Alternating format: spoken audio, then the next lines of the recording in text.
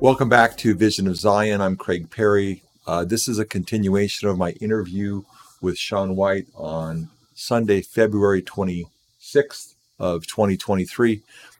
This is the final installment. I decided to break up that last recording into two parts to keep each one of these in a bite-sized amount of time. In this, we discuss the future by looking at other accounts of the last days by other people who have had dreams, visions, out-of-body experiences, and then get Shawn's opinion about those things. I'd like to read for you, Shawn, some passages that came from people who had either visions or out-of-body experiences, and just get your impression about them, okay? Okay. This first one is by Charles D. Evans. He was a patriarch in the Church of Jesus Christ of Latter-day Saints in Springville, Utah. And in 1893, he had published his dream that he had. It was in volume 15 of the Contributor magazine, which later became known as the Improvement Era. So he has this vision of America and its prosperity, talks about how people abroad, I'm going to quote now, people abroad pointed to America as a model nation, the ideal of the past now realized and perfected, the embodiment of the liberty which was sung by poets and sought for by sages. But he's got a guide, like you did. But, continued the messenger, thou beholdest a change. Confidence is lost. Wealth is arrayed against labor, labor against wealth. Yet the lands abound in plenty of food and raiment, and silver and gold in abundance. So in other words, there's these shortages that are being created, but not because the earth can't supply them. Thou seest also the letters written by a Jew have wrought a great confusion in the finance of the nations, which together, and then here's what I want to key on, together with the policy of many wealthy ones, has produced distress and do produce further sorrows. I think one of the versions said presage, but anyway, it produces further. So the policy of many wealthy ones and the fact that there's plenty of food and raiment. I mean, are we not seeing this unfolding right before our very eyes, where we have the war in Ukraine, we don't have the fertilizer being made, and then there are those who are the climate environmentalists who want to mold the whole future based on climate change, no matter how many people it might kill or distress, because poor people, these people in poor lands with poor soils, they can't produce anymore. Even in the bigger, richer countries, they're going to have a hard time producing without the fertilizers. And it's these policies of a few wealthy ones, people that go to Davos, the World Economic Forum. We see people who are not even elected officials putting great pressure on elected officials through whatever means they have available to make these policies that lead to these kinds of conflicts. Exactly. What we don't realize is that because I've got an agriculture background and grew up FFA and farming, and a dad with a research background, scientific and plant studies, that our fertilizers help us to produce 10 times more per acre than what we did without fertilizers. So if we go without them, we have to have a lot bigger areas. But at the same time, with the new economic policies and everything, they say that cows are producing too much CO2. And so in many of the foreign countries, they're diminishing herds back from to less than 10% of what the farmer was originally growing because of the CO2 emissions. And these things, it talks about it in Isaiah, make absolutely no sense at all. One of those is that through the background that I have, the times when the earth was the greenest and the growing the most, CO2 emissions were actually the highest. And in fact, they have many greenhouses that actually take off of a power plant and take those emissions, run them through the greenhouse to increase CO2 emissions and grow things at tremendous higher rates.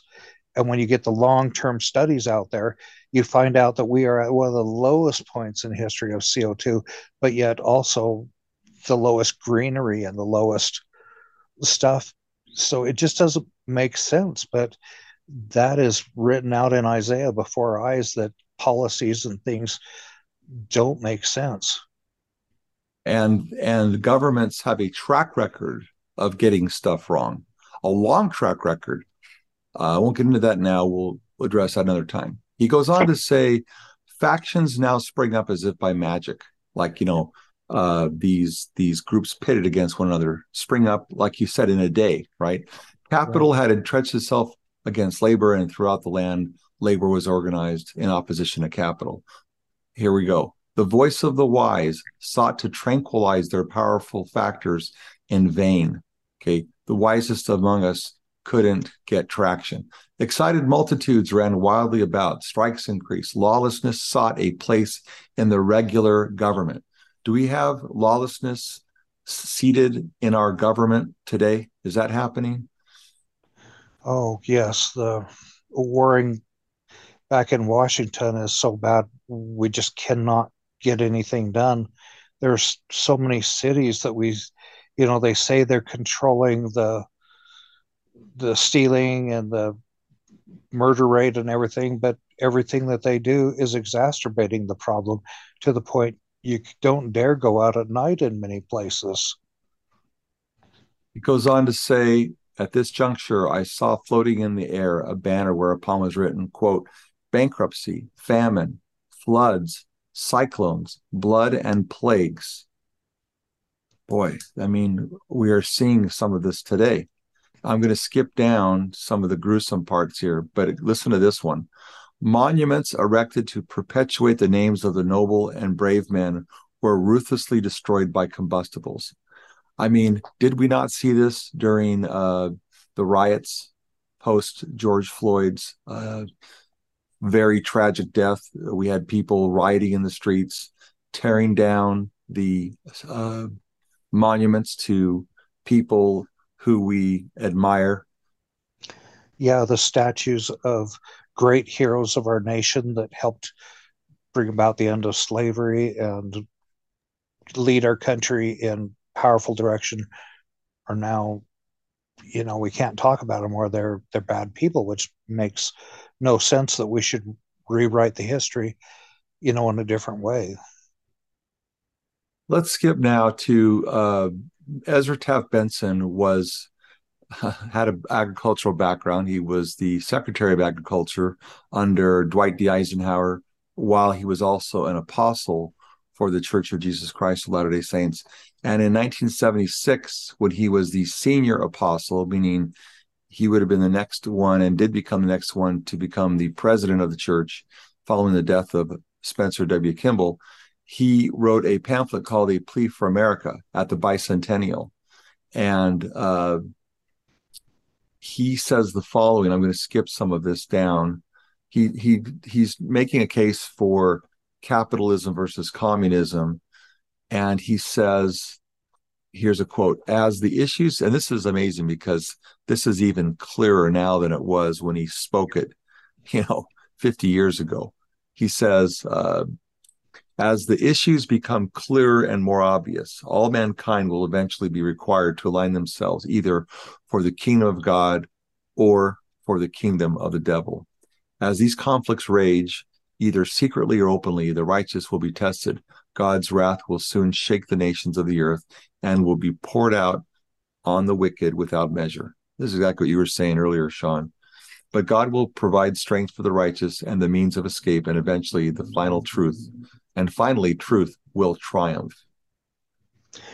Yes, as I've grown to love Isaiah, where I used to skip over it and be frustrated with it, I now find answers and soothing and comfort in it, because he talks about at a certain point, as the people have turned their hearts more to God, that he sends a servant, one that would open up the way for the Savior and would provide protection for the Lord's children, those that have truly turned their heart to him and are steadfast in Christ. Let's read another quote. This is by a person who attended, I believe, the dedication of the Cardston Temple, or maybe it was during the open house period. I don't recall exactly now. And the name, I've seen it spelled different ways. The first name was Souls. The last name, like I said, I've seen it spelled differently. I think one version was Guardista. This would have been in the 1920s, I believe, and had an open vision. And here's what this person said, quote, each country in turn was shown, this means the guide that was showing this, each country in turn was shown its anarchy, hunger, ambitions, distrusts, and warlike activities, and so on. And in my mind was formed from some source the words, quote, as it is today with the Gentiles. I saw the international world war automatically break down and national revolution occur in every country and complete the work of chaos and desolation. I saw geological disturbances occur, which helped in this work as if it were intended to do so. I saw the Cardston Temple preserved from all this geological upheaval. I saw the international boundary line disappear. This is between Canada and US. As these two governments broke up and dissolved into chaos, I saw rioting upon the American continent on a vast scale. And I'll skip down a little bit. It says, my impression was uh, from the outbreak of the international war, these things developed into a continuous procession and almost ran concurrently. And then, so you've got this breakdown again, Shawn, beginning at an international level, and then things just descending into chaos for a period. Yes, it is. One thing that I have, I keep have fighting this pattern over and over again is that the more that we are Christ-like and the more that we treat one another Christ-like, the less a part of all these afflictions we are. I was just visiting tonight with my daughter about my great grandmother who lived through the Great Depression there and the stock market crash of 29 things. And they out there in their remote farming communities did a lot of bartering, and they always like had this Saturday night gathering where they danced and they brought in their extra and their surplus of the gardens they had or other things and traded and swapped, even stamps to get tires and stamps to get shoes and stuff, which were so limited. But she told me when I asked her about this time period, uh, it really wasn't that bad. We didn't have a lot of, being farmers, we didn't have much money on the stock market, and we continued on, but it was because of their Christ-like attitudes and their sharing with one another that didn't affect them really as much. So let's close with this last quote, which goes along the lines you just described. And again, folks, we're talking about the Great Reset and what the fallout's going to be if this plan is implemented. This is from the book Visions of Glory, and this is what Spencer related to the author John Pontius. I saw that whenever this time was that I was being shown, the financial structure of the world had completely collapsed. Every bank had closed down and money was worthless. People were learning to trade and barter. Manufacturing industry were at a virtual standstill, no raw materials, no money to pay the workers. Factories, global businesses shut down overnight. All the utilities were in chaos. People tried to keep the necessities of life running, but they were sporadic and mostly offline. So this goes on for many months and people suffering. So I can't see anywhere in these prophecies where a group of secular leaders in the world, globalists who want to create a global program, are going to fix anything. Everything is saying it's going to be complete chaos. Yeah, and I think that if we step back a little bit further, we can see the beginning battle between the first beast and the second beast that Revelation talks about. On one side, here we have America, and they're standing with the UN and the NATO countries, and they have aligned themselves with Klaus Schwab and with George Soros in an open society, and they're trying to In fact, they are pushing towards no borders in North America so that North America is all one country. So Mexico and Canada would all be considered one country. So your lines are disappearing. And this clash between these two ideologies of the BRICS countries and what they're trying to do versus the UN and stuff. And so this war with the Ukraine is really kind of the tip of the iceberg of the two ideologies coming against each other and watching this play out before our eyes. But at some point here, there's going to be a point where the camel can't hold any more straws. You pull the one straw and everything collapses. And we're just on that point of teetering right now with the amount of money the banks have in them. But the goal of this first beast and everything is to collapse the financial world order so that they can get us on digital money and can get us more subservient to them and have more control over us if they force us to their system. So there's a lot of it's so interesting going back and forth like this. Well, I think we've covered the Great Reset and the dangers, which is in direct opposition to the kingdom of God, that the kingdom, and when I say kingdom, we'll talk about this more, but the kingdom does not mean that everybody has the same religious conviction. A kingdom is a political kingdom, and they are established to protect people's fundamental rights to of worship and offer other forms of protection. We're not talking about this oneness that we see with the New World Order or the World Order or the Great Reset that they're trying to shove down our throats right now, that we all intuitively are sensing, many of us are sensing is not going to work.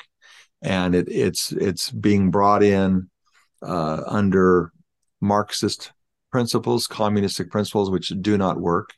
There's a great piece I listened to the last couple of days. I listened to it twice by Jordan Peterson, talking about how the elite globalists are basically introducing a system which is going to lead to the starvation and suffering of tens of millions of people. Because remember, the richer countries and the richer people, they might make it through this, but not the poor people. You raise gas prices a little bit. You make their soil unable to produce these yields that we become dependent upon by using fertilizer. And all these things come together to cause massive suffering on a scale that we've never seen before. Um, it happened in Russia between 1919 and 1959. He went on to say, and I know he's done his homework because I've read and begun to read some of the books he's read. The Gulag Archipelago by Alexander Solzhenitsyn describes it very well. And there are other books, historical books you can read about what happened in Russia. This system of Marxism does not work. It leads to the death and misery of millions and millions of people. And that's where we're headed unless we can wake up and repent and come in alignment with the principles taught on Mount Sinai and by the Savior on the Sermon on the Mount. In Isaiah, there, I love how he brings about that there'll be a statue erected unto Christ in our nation, and there'll be 5 non-Hebrew speaking cities, meaning they're comparing it to Egypt at the time, but 5 cities within us that rewrite their charters in which they put God first. And then things start to turn around with the servant coming.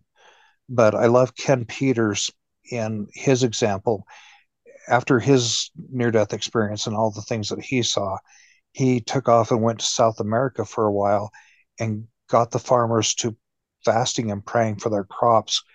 And when they thought they couldn't produce anymore, that the soil was depleted or they just couldn't produce anymore, through the fasting and prayer, the yields were tenfold and night and day difference through simple Christ-like principles, which I think that's what the Lord is having us do by having us face these tribulations this way, is to go back to the basics. Well, Kenneth Peters' vision is one of the best uh, I've ever listened to. Became a preacher. I've seen photographs of the vegetables that they produced.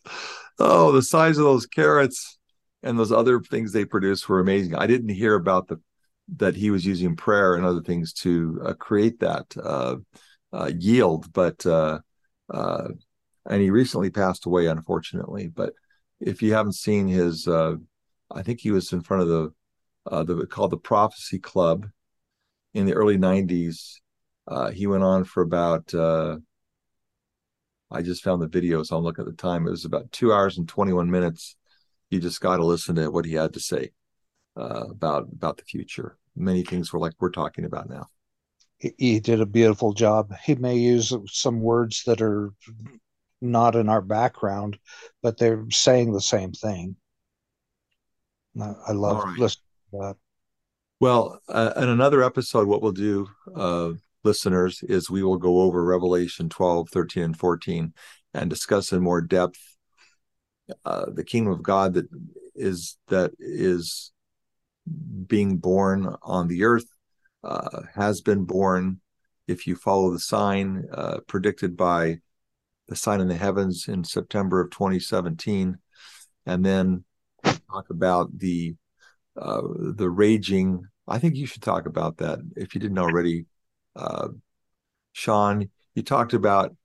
Did you talk on the podcast about how a cornered animal, even though it's death is imminent, will still fight like a dragon, and this is what Satan's going to do in the last days? Was that a side discussion, or did you bring that up on the podcast? It was maybe a side discussion that you and I've had, but I've got some neat examples that I've seen in the real world as we've hunted mountain lions and bears that way.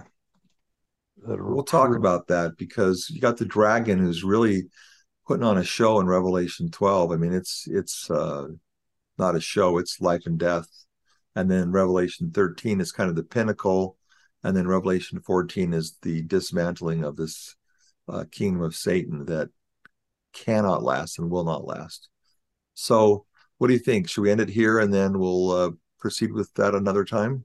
Yeah, I think that'd be great. Okay. Well, thank you for listening to Vision of Zion. This has been episode 27, and we'll be back uh, next week with a few more installments. Shawn, would you mind joining us again to discuss this further? I would love that. Thank you so much. All right. Thanks, everybody. Until next time.